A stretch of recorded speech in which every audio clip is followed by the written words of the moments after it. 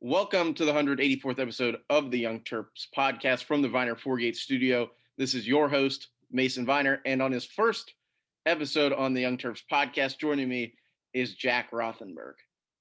Hey Mason, how's it going? I'm excited to get this going. I am too. Jack, as I announced in Jordan's last episode, will be stepping in for Jordan's role. He's been writing on terptalk.com all the basketball games this year, and a guy that's been on the Terp Talk team for a while. I'm excited to have him. And we're going to skip the rundown just because it's been so long since we've done a last episode. But the Terps won a big game last night against Minnesota, Jack. What do you think? Yeah, it was probably their best game that they played all year, and they got contributions from all around. 4 players scored in double figures, and Wiggins led the way with 17 points. I just thought basically wire to wire, except for the final 5 minutes. It got a little scary at the end, but they played a very good game last night. They did. I thought this is the kind of the vision that Coach Turgeon and Coach Brady, the kind of guys that run the offensive side of the basketball, were looking for. Turgeon was critical of the players going into this game, saying that they're just not getting it done. They're not, all the classic Mark Turgeonisms of, the team's kind of just not doing what he wants them to do. But you kind of got to look, and they do have Minnesota's number. I'll acknowledge that. They beat them up in Minneapolis. They beat them up here. But this, you have to imagine, Jack, is kind of the vision that they're looking for. They played the small ball perfectly. They got more out of Galen Smith than they ever have. Yeah, definitely. Like you said about Galen Smith, he didn't start, but once he came in, he gave them good effort and production. And I like how Turgeon's been switching back and forth from that small ball lineup, playing big at times against bigger teams, because the Big Ten filled with big men. And even starting small last night, they were able to get Liam Robbins into foul trouble, which helped them out. They actually out rebounded Minnesota. So I like what Turgeon's doing, putting in the small ball lineup, switching it out, even bringing Morcell off the bench at times. Just Hakeem Hart started. I think he's done a very good job coaching up this team this year. I would have to agree. I find it very odd in the sense that I think it's his best coaching job yet, but not because the team is good really or bad, and it's really hard to judge because of that. And I know this is the conversation across the board on all the Maryland fan sites and Terps Town Hall, which our friend Ben Page started on Facebook. It's hard to judge the team because you're like, I like the way it's coached, but the personnel issues are also the coach's fault. So it's really hard to evaluate in that way. But the guy that I've kind of pointed out and seen has grown up a lot this season has to be Aaron Wiggins. He started off strong in this game. I think he was 6 for 8 at one point in the first half, near the end of the first half with over 10 points. And you got to love what you're seeing from him. Yeah, I think the biggest growing point was everyone coming in the year was talking about how he was the reigning Big Ten sixth man of the year coming into the starting role. He was supposed to be the leading scorer, and at the start of the season, he didn't play very well. He wasn't scoring like he was used to, but as the season progressed, he got back to his usual ways. Ayala, Morcell kind of brought this team together, and I think they're trending upwards towards March. Yeah, and the full stat line in him, he plays 39 minutes, which is really impressive. 6 for 13 on the game, 3 for 5 from 3. Hits both of his foul shots that totaled him at 17 points, 2 assists, and 5 boards. So another strong showing from Wiggins. You also mentioned Eric Ayala, who played 34 minutes, was 4 for 7 from the field, knocked down 4 threes, which gave him 12 points. No Terp, other than Wiggins, who had 17, really exploded in this game. But and going back to one of our first points, I think it was the first time this year that you saw a strong performance from the team as a whole. Nobody was letting them down in this game. Nobody had a terrible game. And that's almost rare to see from Mark Turgeon at this point. The bigger picture, Jack, of course, is their bid at the NCAA tournament. They sit at 11-10 right now in the best conference in the country. Were they in the next 4 out coming in? Yeah, they were, yeah. So after this win against Minnesota, where do you see them, and what do you think they have to do? Yes, they got 6 games left, all against unranked opponents now that Rutgers from this past rankings is now out. So they've got 2 back-to-back games against Nebraska coming up this week. I think they got to take care of business against both of those. All these teams remaining are teams that are under them in the Big Ten conference standings. So they really should be able to beat all of them, but to have a really good shot at getting into the tournament, I think they need to win at least 5 of these last 6 games. Yeah, and the term going into the last game was, I think, 7 of 9, which is where kind of everybody sits. I'm pressed do you say that if they can win these next two games, the back-to-back against Nebraska, and if you go back, or for our longtime listeners, we talked to Eric Hayes about the back-to-back games and kind of what the effect, what he thought from playing college basketball, what the effect might be. And we kind of disagreed on that point, and I'm interested to hear your take. What do you think happens? Because my view of it is I kind of look at it like an NBA back-to-back. The first game will be pretty standard. I think the second game, at least in my opinion, has that chance to be like 88 to 87. It's really high scoring, a lot of fouls, a lot of foul shots, and you'll really see which team is deeper. What do you think happens back to back against Nebraska? Yeah, I definitely have been paying attention to that because it's been mostly in the NBA where you see these teams go because of COVID. They play two back-to-back games, same arena, two different nights back to back.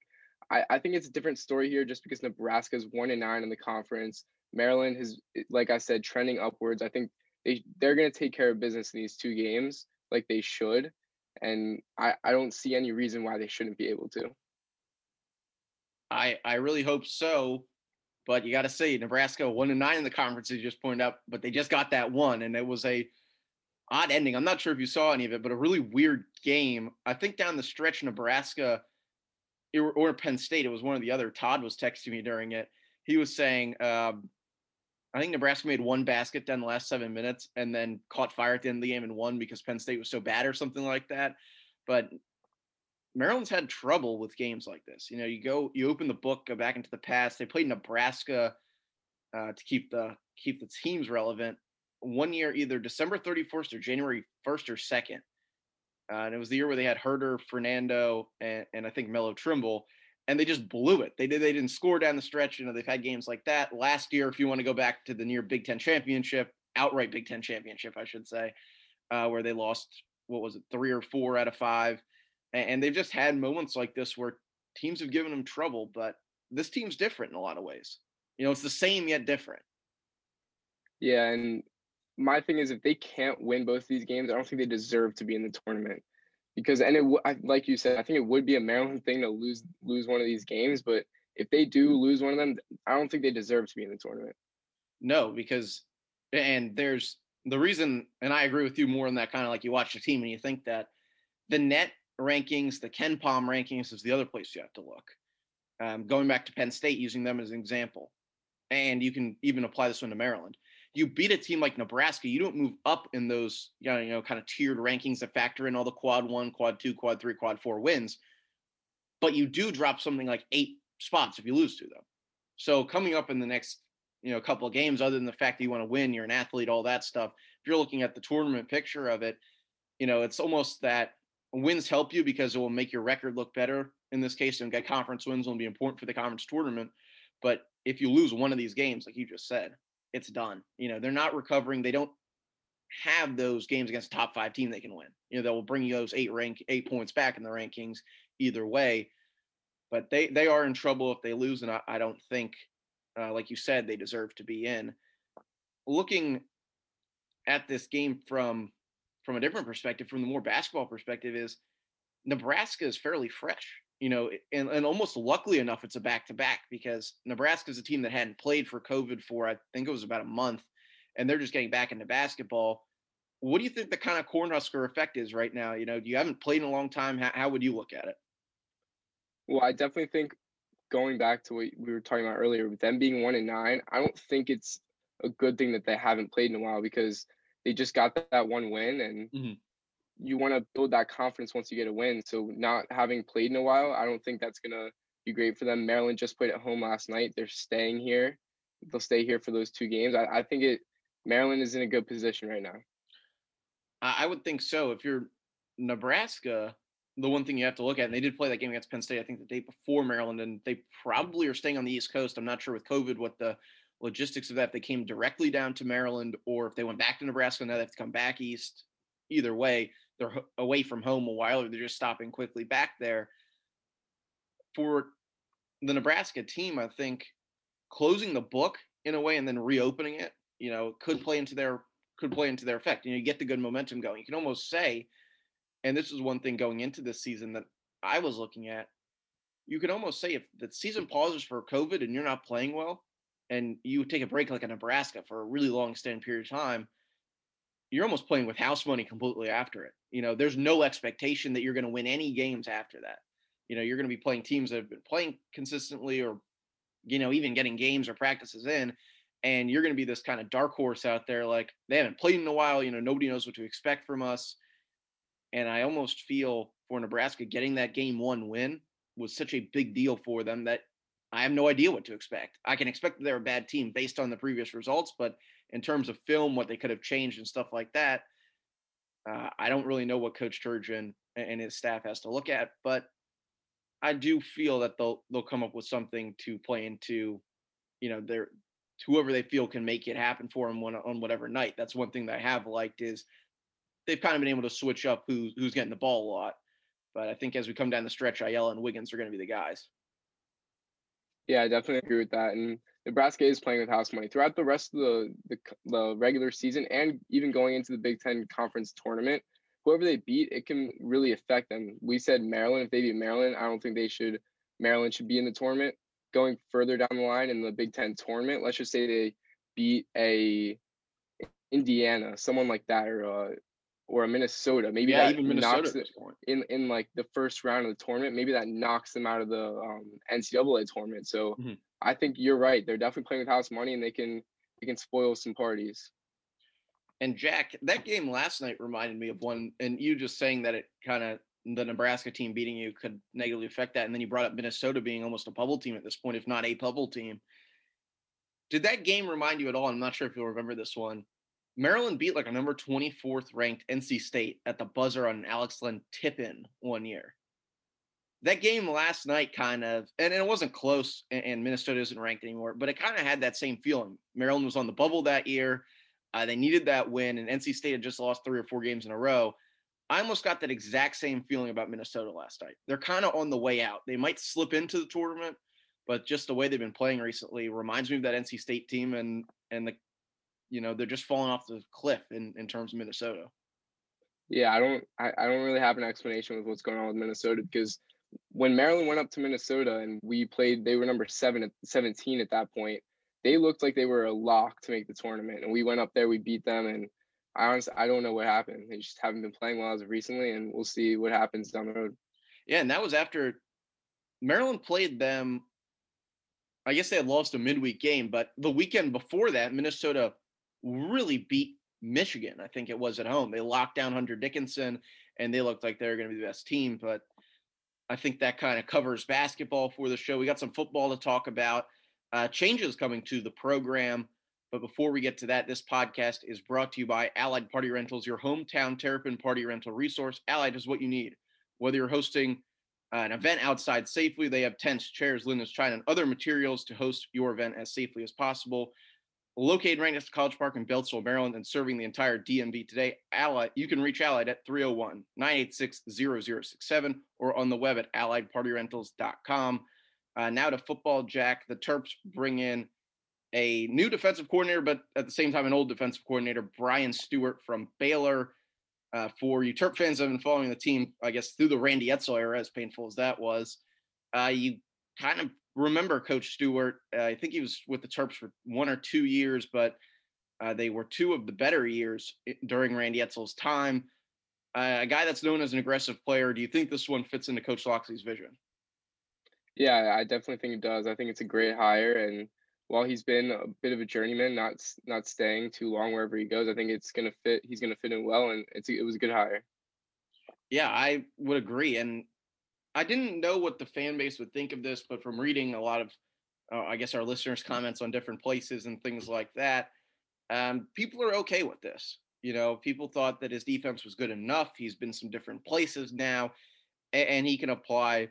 Of course, coaching is always a nonstop learning thing, and if you talk to a guy like Loxley that's been all over the place, you never stop learning. So for Coach Stewart, he leaves Maryland, a guy that was with the Cowboys, with Baylor. You keep picking different things up. You see how it's done by different people in different places.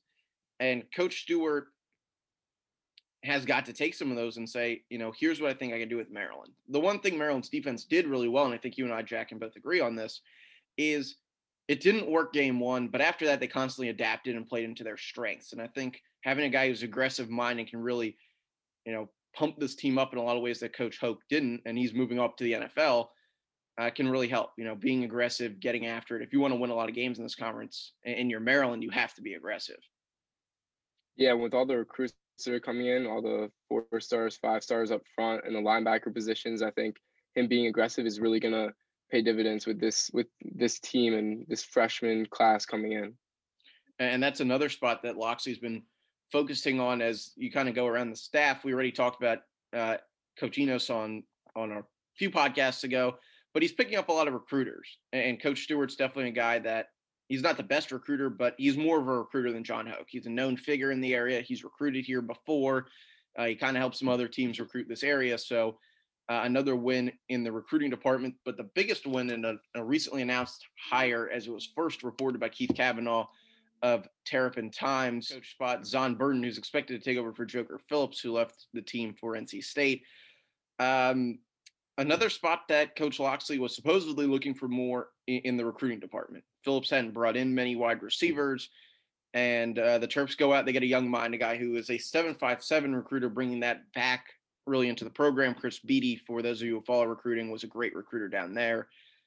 But really, you're starting to see the changes in the emphasis, Jack. A lot more recruiting, a lot of, I guess, the way to put it is a lot of what people expected out of Coach Loxley is now going into year 3. Yeah, and hopefully these pieces are the foundation to build forward, and they stay put, and we actually start to build something pretty good here. Yeah, and I was talking to Bruce about this, and the kind of feeling around the fan base is, and I have it too, and I've talked about it a lot here, is you really wanted to see continuity, and they got that from year 1 to 2, and for all of us that watched year 1 of Coach Loxley, I couldn't really imagine any teams wanting those coaches either. But now in year 2 to 3, you see the full effect of college football. Every time you see a little bit of success, other programs attack it, whether you really are keen on keeping the guys and willing to pay them more or not. People take pieces of your staff. College football is a really closed loop kind of place. It's not only on the position coaches for Maryland, their head of recruiting operations, Taylor Edwards, a guy who I really loved. He came from Arkansas, did a great job there. Before that, he was somewhere else in the South. He goes back to South Carolina, so he's back in the SEC now. That's a big loss for Maryland. And you just kind of see it. And also in the strength and conditioning department, Mason Baguette, who was the assistant strength and conditioning coach for Maryland football, he moves on to Oregon in the same role. So it's not only the position coaches, you see it across the board, but it's what happens. It's really how you move on, how you use your connections to either bring guys up or promote within your program, which Maryland's done both of, and keep the roles going. You got to keep moving it forward. And you even look at it from a player perspective. Chance Campbell, a guy who's seen as a leader on this program, talked to the media almost after every game. He's on to Ole Miss. So things are changing, but the core, guys like Loxley, Brawley Evans, Marcus Berry, Brian Williams, they're all still here. So you kind of got to just keep moving the best you can. Yeah, Mason, what was your takeaway about Chance Campbell going to Ole Miss? What'd you think about that? I think for Chance, he wanted to go play for Durkin, really. I think that he was a Durkin guy. A lot of the Durkin guys are gone. If you were, you kind of have to look at it from the age perspective. If for older fans, if you can, I know that Jack and I understand this. A lot of your friends are moved on. The program's changing. The people around it are changing. You're from here and you wanted to play for the school, but, an opportunity came up to probably go back and to get in the culture that you originally committed to. And Chance found that way to get back to that. And, it just happens to be at Ole Miss where his former coaches. But I think that a lot of the Durkin guys they've moved on, and we all know that a lot of them are gone. But I think that he saw that things are changing. Recruits are coming in. The defensive style didn't really favor his playing anymore, as great as his numbers were. And he just takes the opportunity, and I don't ever blame any of these college kids for doing that. Yeah, I definitely think Durkin played a big role. Right when I saw it, I just thought about how Maryland kept bringing in all these linebackers, and that's what I thought was the biggest driving point in him transferring. But then I realized, yeah, Durkin is probably the right move for him. And you kind of have to look at it from that perspective, as odd as it may be. Chance was one of those guys that took to the Durkin coaching. And I'm not saying in any of the really, really negative ways. I'm just saying, you look at a kid that was a 2-3 star player coming out of Calvert Hall in Baltimore. Year one, he's on the field at Maryland under Durkin. You didn't really see that much with DJ, but you saw it with Chance Campbell and DJ. So, as Maryland was bringing in more linebackers, as you pointed out, and as things are changing in Maryland, he kind of just moved on with it, and you take that. He was a big leader on this team, contributed massively to it, and he's going to be most likely, I think, playing on Sundays. And there were rumblings of him transferring as soon as the season ended.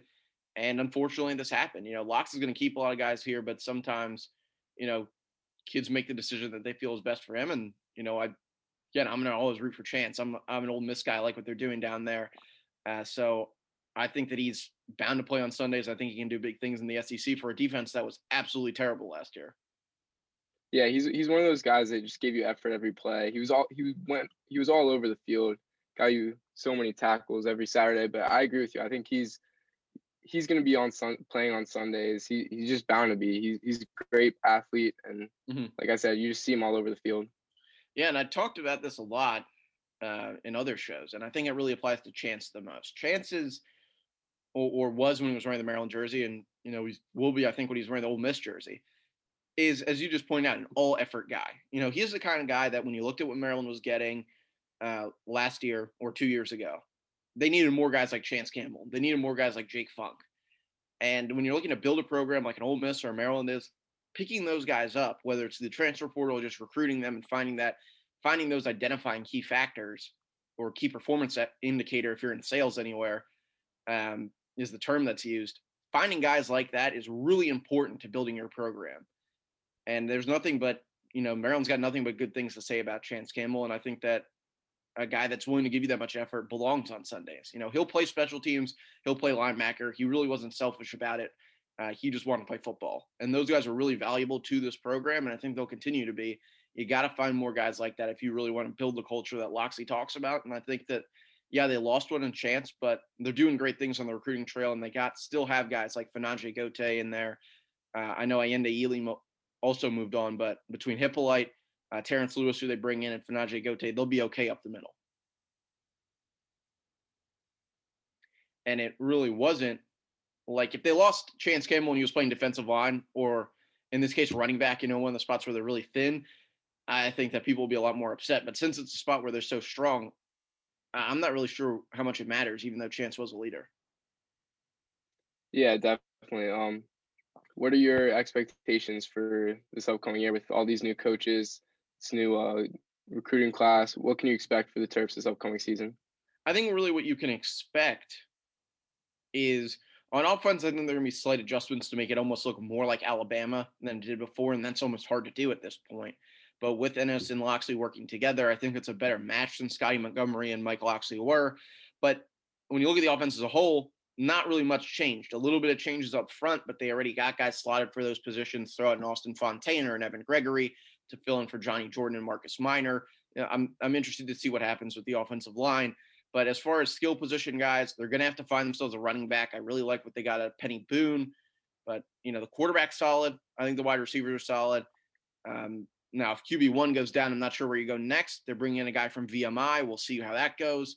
On the defensive side of the ball, there's a little bit more change, coming. Brian Williams and Brian Stewart will be your co-defensive coordinators. I still believe Williams will retain the co-role there, and Stewart will pick up a co-role.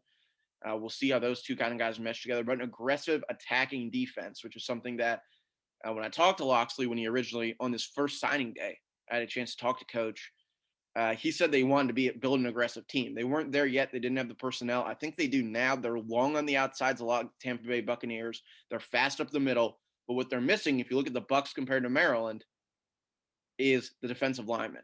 Who's going to give you that, four-man pressures? I think those are still going to be your problems. You're going to have to blitz a lot. And when you have to blitz a lot, you get exposed every once in a while. But I think you're looking at a team that can realistically win 6, 7, 8 games. I'm sure as the season gets closer and hopefully we get out to practice, Jack, I may be a little bit higher on that. But I think you're looking at a team that should compete for a bowl. Yeah, the one thing I'm really excited to that I'm looking forward to is seeing the type of leap Raheem Jarrett takes. He came in 5-star recruit. Played pretty well in his freshman year. I'm just really excited to see what he comes out and does in his sophomore season. I think you're looking at a guy that It was a 5 stars. You just say coming in, had a 5-star season as a freshman, like kind of half season, depending on how you count it. And you should really be able to expect that full first year. And I know people, depending on what the vaccine situation is with COVID and all that, people are going to be expecting next year, hopefully, to be that first full year. But you have to look at it right now. You're getting close to spring football right now. COVID's still going on. Jack, you're on campus at Maryland. It's still not the same. Um, this next year for football players and for all full sports athletes, whether they're playing their season now during the spring, which is completely weird, or if they're trying to get into something like spring football and off-season workouts, you already have lost that full next season. It's already gone. So I think the expectations still need to be tempered about the level of play, but you will be able to see hopefully a more complete team with hopefully some fans in the stands. Yeah, I think like you're talking about moving into next season, the off-season workouts, the spring football practices, the spring game, I think could all be canceled potentially. So you might have to go into next season like we did this season, just going to these straight games, which could be interesting to see. But we'll have to see moving into the summer how that plays out. Yeah, and you got to look at it, and I know a lot of people look at the numbers of it. When you're looking at a college athlete, that's like the last person to get the vaccination for COVID-19. And that is the most healthy set of humans possibly on the planet. Guys that are professional athletes and young does not rank very high up, and it shouldn't in the tiers of who's getting the vaccination. So we'll see how that really plays out in terms of football and what the effect is, if at all any. I think the other thing that you have to factor in when you're talking about this is people are getting used to this in college athletics. I was talking to Jordan, who's in a program. They're on month 9, coming up on month 10, coming up on a year of this, pretty soon here. So things are starting to even out. Less kids are making stupid decisions. Less coaches are making stupid decisions. People are starting to get used to, okay, we did this last year. Here's how we can replicate it. And suddenly, as Loxley always says, success leaves clues. Where you were successful in keeping everybody healthy, you can replicate. Where you didn't really like the way it worked, you can adjust. So there's going to be less of that if COVID is still go on. If they're able to get these workouts in, if they can stay healthy, they're going to have more to go off of in terms of the playbook from last year. And that just about covers everything we want to get to today. Jack, anything else to say? No, I'm excited to see how the basketball season wraps up. We're talking the 6 games left. I'm hoping they can win at least 5 of those to get in a good position for the Big Ten tournament and hopefully set themselves up to make the NCAA tournament. Yeah, and we'll be back here on the podcast after the Terps hopefully beat Nebraska back-to-back nights. Jack, thanks for hopping on. Thanks for joining the podcast. I really appreciate it. And if there were any audio quality issues with this episode, we'll get back to our normal setup going on forward. We did this one over Zoom, which we've done before. Never really works out great. But for all of you fans listening, the audio quality will be back to normal next week. As always, we'd like to thank our sponsors, Viner Forgates in Rockville. For all of your business IT needs, Viner Forgates is the place to go. You can reach them at 301-251-2900 or on the web at the number 1 viner.com, and Allied Party Rentals for their continuing support of the Young Terps podcast. And as always, to you, the listeners, thanks for listening.